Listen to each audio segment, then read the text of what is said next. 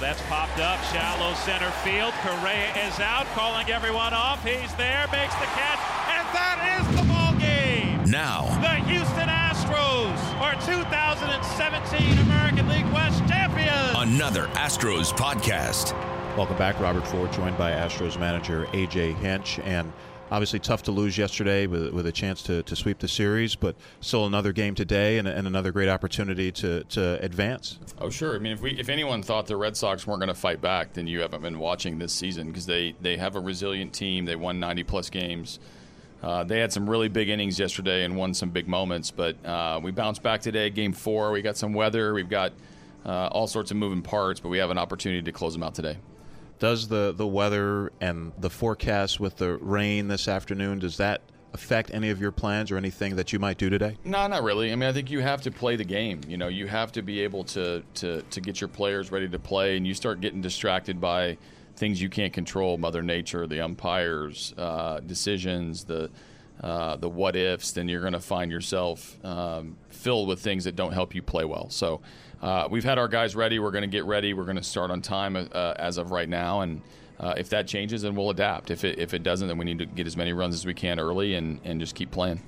You know, you look at the way yesterday's game unfolded, and you jumped out to the 3-0 lead. Did not get any runs after that, but Mookie Betts was a big part of that with what he did in right field. Robbed Reddick of a 3-run home run in the second inning, and also had a big catch on a drive to right center by Alex Bregman that probably would have scored a run. I mean, he maybe was the biggest difference maker in that game. Huge difference in defense. It really does stand out at this time of year, and those are two big plays. And at the time, you know, when Reddick got robbed of the homer, it didn't seem that dramatic. It would have been 6-0, which obviously would have been big. But as the game played out, you know, that 6-0 lead would have been probably insurmountable for them, just given the momentum that we had the first couple of innings. Their bullpen was being used, and it proved to be a huge difference as the game went on. How big were the 3 innings you got from Lance McCullers? Was charged with 2 runs after he left the ball game, but able to give you some length. Yeah, it was important to get him in there, and that was my comfort level in going to the bullpen early, as we had those innings for him, and he's a quality pitcher and somebody that we trust and we rely on. So it was good that he came out and did well. His outing did end, with those runs, with the leadoff walk that hurt him, and then the base hit, and then the bullpen came in and they made some big swings. But for us, Lance McCullers is a weapon. We viewed that from the very beginning. He's an all-star, and so putting him in the game was the easiest decision I had. Now, looking at the lineup for today, you have Evan Gattis in the DH spot. You had Carlos Beltran DHing yesterday. You've used Gattis mostly as a DH against lefties, Beltran as a DH against righties. Righty Porcello going on the mound today for the Red Sox. What made you decide to go with Gattis? You know, Gatti's been really good, and he's swinging the bat well. You know, I thought Beltran had good at-bats yesterday. Stylistically, it matches up a little bit better for Gattis. The way their bullpen shapes up, it matches up a little bit for Gattis. So, at the end of the day, we're trying to put the best offensive club out there, without sacrificing any defense. The DH position has been debatable all year on who to give it to and how much to get guys in the lineup. I think Gattis has earned his right the last couple of games, certainly in this series. The last month in general has been a strong hitter. A.J. Hinch, thanks for joining us. Luke Gregerson is my guest today here on Astro Launch, and this is Steve Sparks before Game 4. How do you kind of navigate a situation like this where it could be rain, might not be rain? How do you go about staying sharp mentally? Throughout the whole day or preparing for the game, it could be a little different.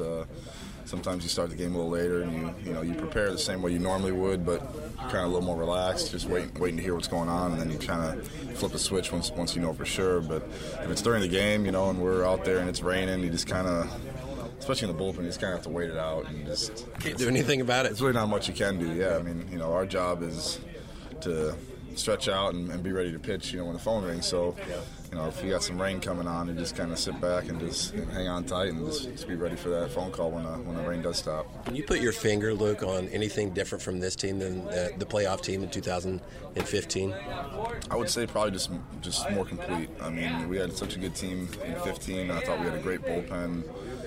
Our pitching staff was lights out. Our hitters were not too far off from what they are now. I think we just added those few extra pieces that really just kind of solidified the team aspect of this club right here, and we just go out there and play the game with a more complete feel, I guess. Our hitters from 1 through 9 are really tough.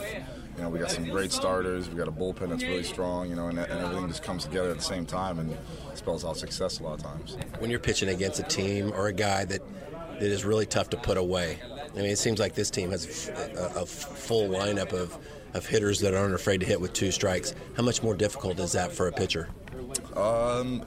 It can be a lot difficult, actually, because you have to keep executing pitches, and there's a lot of times where they're just waiting for that one mistake, and through the course of a bat, if you throw in 10 pitches to one hitter, the chances are you're probably going to make at least one mistake, at least one. And whether he hits it or he doesn't, but you're bound to make at least one. Sometimes you get away with it, and sometimes you don't. But that's kind of just that's the part of baseball that's really challenging. Is the best hitters in baseball are hitting 300, maybe a little bit more than that, but they're still failing 7 out of 10 times. And I guarantee you look back at film, they're missing some pitches that are right down the middle probably once in a while. But it's a tough game. It's hard to find that barrel to a round ball like that, and it's coming in at different speeds all the time, and breaking and sinking and rising and all this other nonsense. It's a challenge, but when you got guys that are out there battling like that, you just got to keep executing pitches and just keep staying focused. Well, this might be a stupid question, but it's probably the reason why I stunk. But I used to lose a little patience when I was facing a guy and he'd foul off 5 or 6 pitches with 2 strikes, and then I just finally said, all right, I'm going to throw something more down the middle and see what you do with it. Yeah. Have you ever done that? I don't want to admit it, but yes, I have. You do. You get frustrated because you're like executing really good pitches and guys finding a way just to tick them just a little bit, and it starts to get under your skin a little bit. You're like, fine, I'll just, I'll let one heat right down the middle with a little sink or a little something, and then they hit a missile through the hole or a double in the gaff or something, then you get really ticked off. But it can be nerve-wracking sometimes. Luke, can you give us a little window into your mind when you're out there on the mound or in a playoff situation? Are you thinking about, man, a lot of people are watching this. Does that ever come through your mind, or weird things that you have to get out of your mind when you're trying to execute pitches? I would say on the mound, not so much. The downtime in between, I think everybody kind of goes through it sometimes where you just start thinking about stuff. This is such, like we've already said, this is such a good team, and you don't want to go out there and disappoint and let your team down or let your family down, or and like you said, there's weird things go through your mind. 40,000 people out there watching, plus the hundreds of thousands watching on TV. You just don't want to let people down. You don't want to be a disappointment to yourself, your family, to your team, to everybody. And so you just got to go out there and just take that deep breath, like they always say, which really does help, and just go out there and focus on the catcher. And I think once you get on that game mound, everything else kind of just fades away, and it becomes a baseball game again. You look at that catcher, he throws on the signs, and you get ready to go. Not enough people talk about those deep breaths, but that's part of your routine in between pitches. And then as soon as you take that deep breath and kind of relax, then it help you focus? Absolutely, and it helps keep you loose a little bit too. I think a lot of times, even as hitters, when they're not hitting well, they're probably tensed up a little bit. And same thing happens with pitching. If you don't sit back and take that deep breath and just loosen up for a second, you can start to tense up your arm and tense up your grip, and next thing you know, your ball's not doing what you want it to do, or you can't execute location. But the looser you can be, the more calm you can be, the deep breaths you can take, the more quality of a pitch you can make. There you go. That's Luke Gregerson. Best of luck, Game 4. Hopefully take this back to Houston and see what happens in the ALCS. I'll believe it. This has been a production. And whoever in this crowd wasn't standing before, well, they're getting to their feet now. Of the Houston Astros. This place is rocking right now. Radio Network.